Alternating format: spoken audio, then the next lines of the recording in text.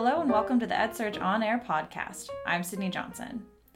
It's been somewhat of a quiet year for coding bootcamps, at least when compared to last year, when some of the earliest and largest coding bootcamp programs shut their doors for good. And it left many people wondering if these short-term tech training programs are actually worth the investment. One person who's remained optimistic about the shakeups in the bootcamp industry is Ruben Harris. Harris is the CEO of Career Karma, which aims to help prospective students navigate the bootcamp market, and he also hosts his own podcast about breaking into the tech industry called Breaking Into Startups. We spoke to Harris recently about how his company is trying to shift the demographics of the coding bootcamp industry and what that looks like. More from that interview right after this. This episode of the EdSurge On Air podcast is brought to you by the EdSurge Fusion Conference. EdSurge has spent 7 years reporting on the education technology space, and we are channeling our learnings into one national conference, EdSurge Fusion. Join us in October as we convene the best and brightest education leaders in the beautiful San Francisco Bay Area. Visit fusion.edsurge.com to register. Thanks, Ruben, for joining us on the podcast this week. Thank you for having me. I'm a big fan of what you all are working on. So for those who are listening and aren't already familiar, the podcast that Ruben works on, Breaking Into Startups, is all about telling stories about people who are working in tech or want to come into tech from non-traditional, quote-unquote, techie backgrounds. So Ruben, what's your background and what got you into this work? Yeah, so I'm the definition of non-traditional. I went to a really small school called Southern Adventist University. I had a 2.98 GPA. I'm an artist, and I realized that in order to pursue my dreams of becoming a professional artist, that it will require a more longer path, and it will require other skills in order to be successful. So I had a really low GPA because I was performing a lot. I had to learn business skills because when you achieve a certain level of success, you're forced to become your own brand. And so I graduated with a low GPA. I taught myself financial modeling through something called Breaking Into Wall Street. I sent out 1,900 emails. I crashed career fairs. I blogged all the reasons why I wouldn't get a job. I got the job. And then after I got the job, I got 7,000 people reach out asking how to get a job on Wall Street. And when I was there, the vice chair said, "Ruben, you made it, but remember that this is just the beginning, and the only way to be successful is to help people get jobs. If you help people put food on the table, everything else is going to come." And so after that, I changed my mindset of saying I wanted to become a billionaire to wanting to help 1 billion people, and then that's what I've been dedicated to since then. How did that launch into Breaking Into Startups? Yeah, so I worked at 2 different investment banks, one in Chicago, one in Atlanta. And when I was in Atlanta, I met my co-founder, Archer, who was also an investment banker, and his brother, Timur, who was a project manager at Auto Trader. We wanted to start a company together, but realized that tech was going to take over every industry and that we had to do something that was impressive to investors before we started something. And so somebody had to be technical. So they decided to be engineers, one focused on front end and back end. So they did coding bootcamps, they did Hack Reactor and App Academy.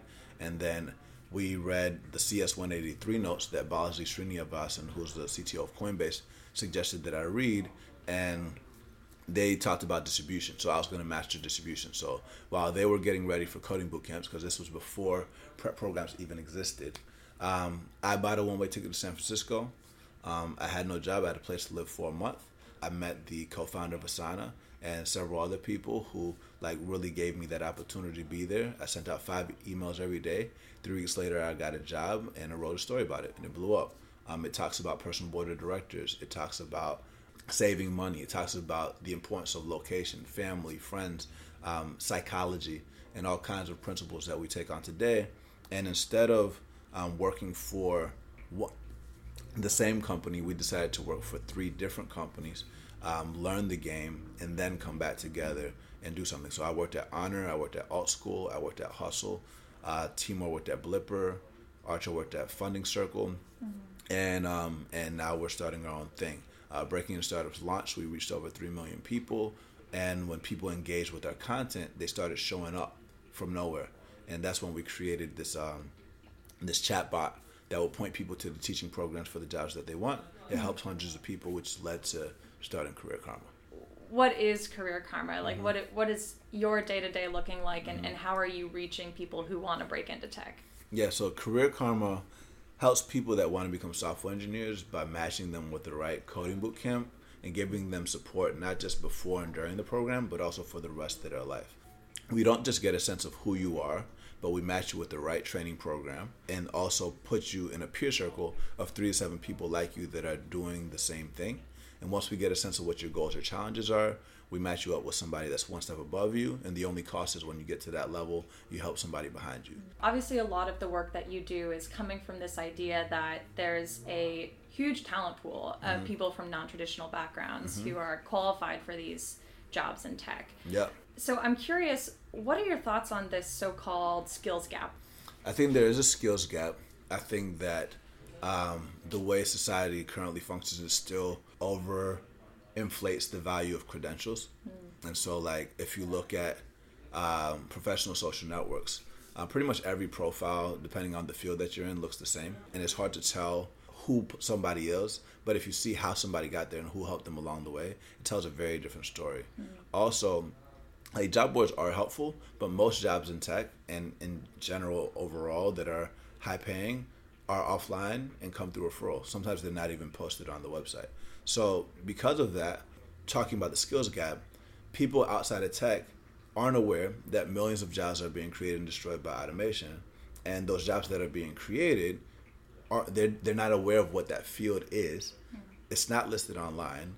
Those skills aren't taught in school, but there's all these alternative forms of education that exist on the internet and offline that you can access, but people don't know which path to choose. And a lot of times, even if they are disciplined and dedicated and they want to learn, they could be spending a lot of time doing a bunch of things, but not getting anywhere because they don't have anything that's structured. So a lot of times you need to have that guidance that packages it, and that's what Career Karma does.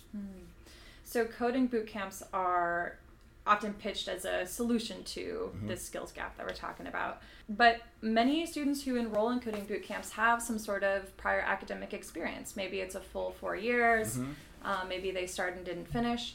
So how well are coding boot camps doing at getting people from non-traditional backgrounds into tech at this point? Yeah, so I think that's a fantastic question.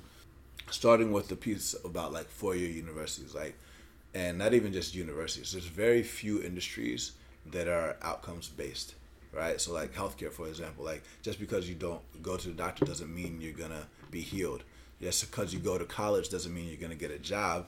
And a lot of times the schools are able to benefit from tuition without being held accountable for getting somebody into a job. Going back to coding boot camps have existed since 2012, and they've kind of like been pushed to hold themselves accountable to getting people into jobs.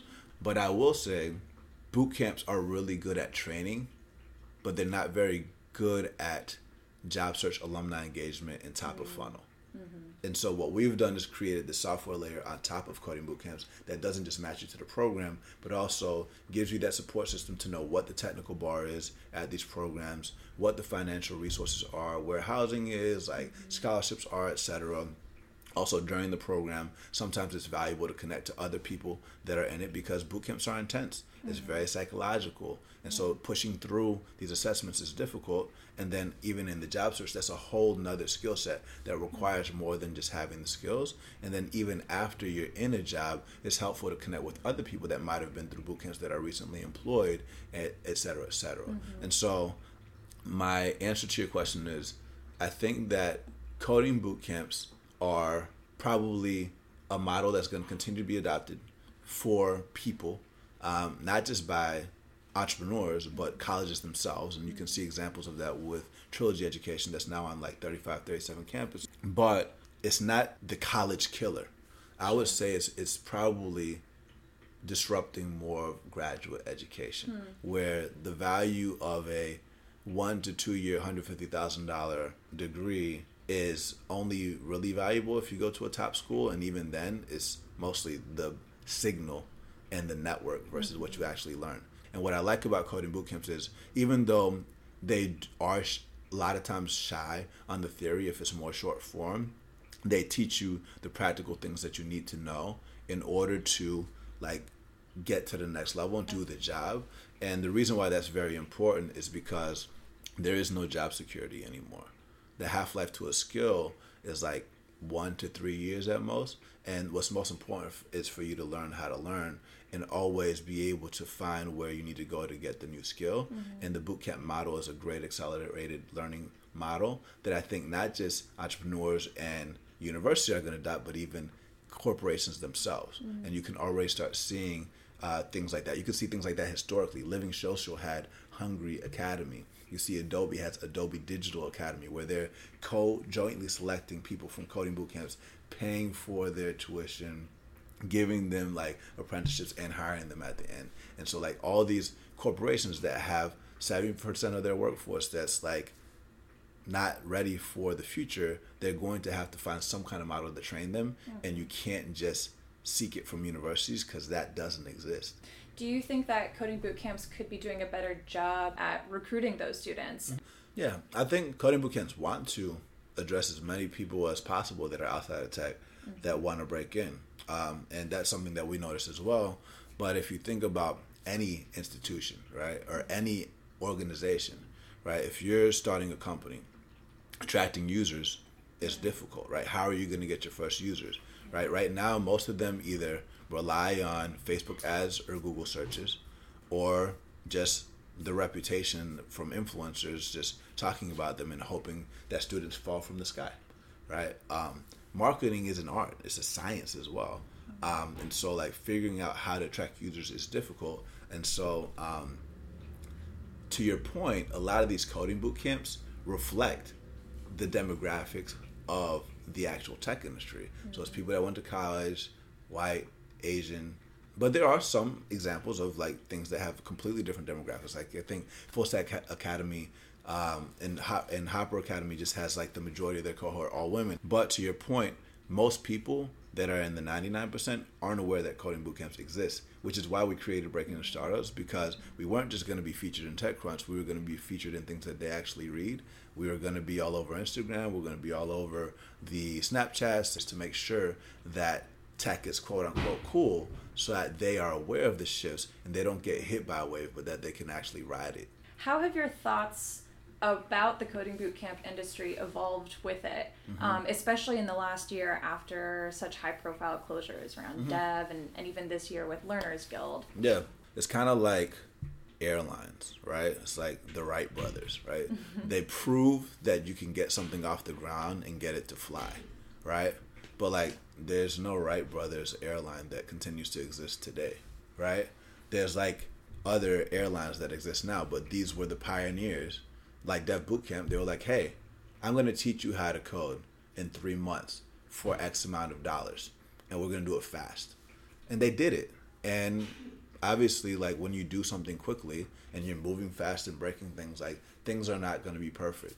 When people see something working, it becomes a gold rush. So everybody starts copying and saying that they're the new hot coding bootcamp and that they have 99% job placement. Some people are going to be real, some people are going to be fake. That's why things like Course Report and SwitchUp started popping up to start rating these different programs. And CIRR started saying we need to hold people accountable to these outcomes and things like that. What happens though is like people start seeing that this model starts working and people start improving on the model, and some of them are going to work, some of them aren't. Some people are going to get excited and some people are going to get bought, like General Assembly got bought by Adecco, which was a staffing firm. You're starting to see Mission U, that they got acquired by WeWork. Flatiron School got acquired by WeWork. Same type of thing. Now they have capabilities and vehicles to expand quickly. And if you think about education in general, like universities, they're very well endowed.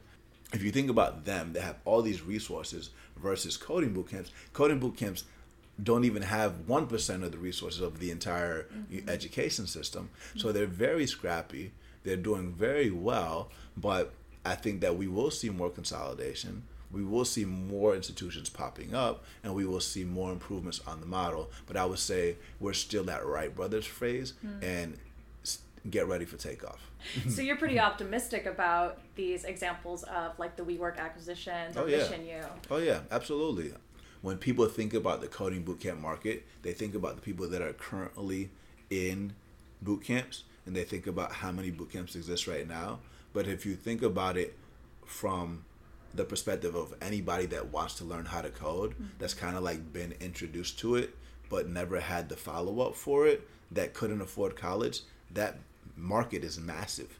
Look at the people that are in like Black Girls Code or like Women in Tech and things like that that really want to learn and want to keep going to the next level. And there's a lot of great events that happen, and this isn't taking shots at anybody. There's a lot of amazing people that have a fervor for wanting to learn how to code, but there's no follow-up. There's no collaborative effort that like helps these people that are working on solutions to the same problem to work together and move collectively and measurably and accountably. And so Career Karma is here to help all these institutions to work together and help people like essentially forklift themselves into the future.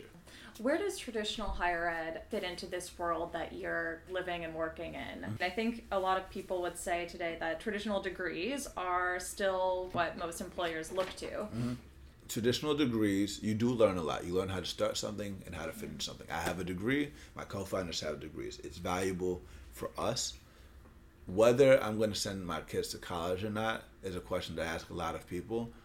For me, it's still like, I don't know, because it really depends on how the university system adapts. Like if the university system adapts to the future, yes, I will. But in the current way, no, I wouldn't unless I can pay for their student loans, because student loans are toxic. They're like the $1.5 trillion gorilla in the room. And I think the same thing that happened with the housing crisis is going to happen with student loans, and people are going to blame college for that. But college is a 250, some of them, like Rutgers, for example, is a 250-year-old brand. Like they've been around for a long time, which is why I like what Trilogy is doing, which is leveraging the bootcamp brand and powering them to have these accelerated boot camps that are available not just for students but also for people in the community as well. There's many millions of people here that have some college and no degree that want to take things to the next level. I think boot camps are a great model for them, even if they don't want to learn how to code, because there's like all kinds of different models. There's always Hire that does sales. I think that you're going to see the boot camp model applied to any skill set that is necessary in the future. Another critique that I often hear about boot camps is that because there's such a stripped down version of this CS education, that it lacks the theory behind coding or any sorts of GE courses, maybe courses in ethics, which a lot of CS programs are introducing these days. Could removing those sorts of lessons perpetuate some of these diversity issues that Career Karma is tackling? Yeah, I think that's a valid critique, but let me push back on it a little bit. So as far as like ethics is concerned, there are some programs that do teach you the soft side of tech. It teaches, or the soft side of people in general, and how to use tech to not take advantage of them, but also build with them in mind and make sure that they aren't taken advantage of. As far as the theory is concerned, to your point, people are starting to realize that 3 months and 6 months is sometimes too short. And you start seeing alternatives pop up that are longer. So I think the most recent example of an interview that we're going to drop soon is 42. So 42 was started by Xavier Niel in France, which is a free school that's graduated thousands of people. And now they're in Silicon Valley. And they are also a completely free school that also has housing in San Francisco, where this is like a big issue. People are talking about education free, completely free, no strings. All you gotta do is like have the motivation and dedicate it to go through. But to your point, there is no teachers. It's like, it's pure learning. This is the idea, right? You go in there, there's like a 20-day trial period where you're like coding intensely, and usually 30% of people drop off in the beginning. But then you go into a 3 to 5 year program for free. Or if you like that intensity, you go into something called Starfleet Academy that is done for a year, which is like a long coding boot camp, but also teaches you the theory while you're going through it. And so that program actually is like a CS education. And so I think that that's a really strong example. I think it's interesting that you brought up 42, because especially for folks coming from a really traditional academic background, it's kind of nightmarish to think that there are no instructors. Yeah. Especially for students who are coming from non-traditional education backgrounds.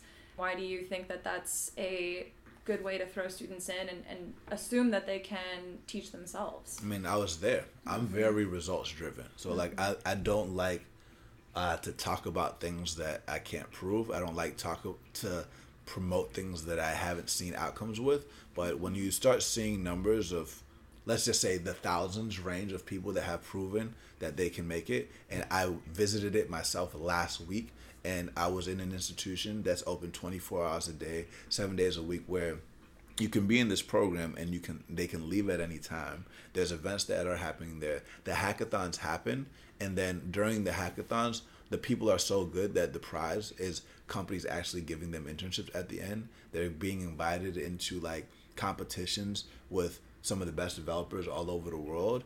And then I see the people that are behind it that aren't just like co-signing it for no reason. They're actually co-signing it for a reason, and I can see what these people are building. It's amazing. How do you measure the success of the work that you're doing at Career Karma? Or how do you track progress of getting more students from non-traditional background into tech? When we're starting off, it's very important to focus. Like, rather than being scatterbrained, we're focused on people that want to become software engineers. If you think about a software engineer, when we launched our alpha, we broke it up into stages. People that are exploring, people that are learning, people who are in the job search, and people that are employed.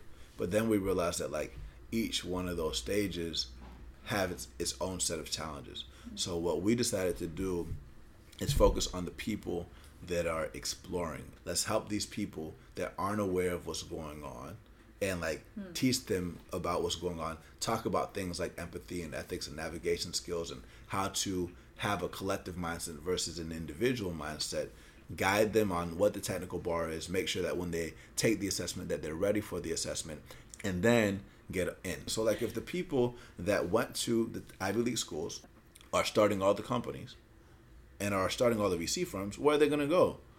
They're going to go to their friends. There's nothing really wrong with that, right? Because like you don't really know the other people, but they exist, right? And if you talk about like measurably increasing things, you have to go to where those people are.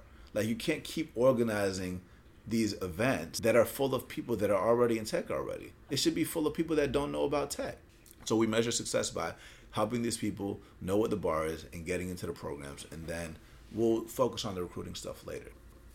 So when you're out at events and you meet a student who wants to break into tech and has that non-traditional background, what's sort of the line of advice that you give people for when they're just starting out? If you really want to do this, I got your back 100,000%. You just have to commit to start and finish it. And recognize that even after you break in, that's just the beginning and you're at the bottom of a new hill. Most people that make it all the way through, it's not because they're like extremely intelligent and they were born smart. It's just because they started and finished and they stuck with it all the way. And so if you're willing to commit to it, so am I. All right, Ruben, thanks so much. Thank you so much. This podcast was edited by me, Sydney Johnson. Be sure to subscribe to our newsletter, follow us on Twitter, your favorite podcast app, or wherever else you like to get your news. And tune in next week for more on the future of education.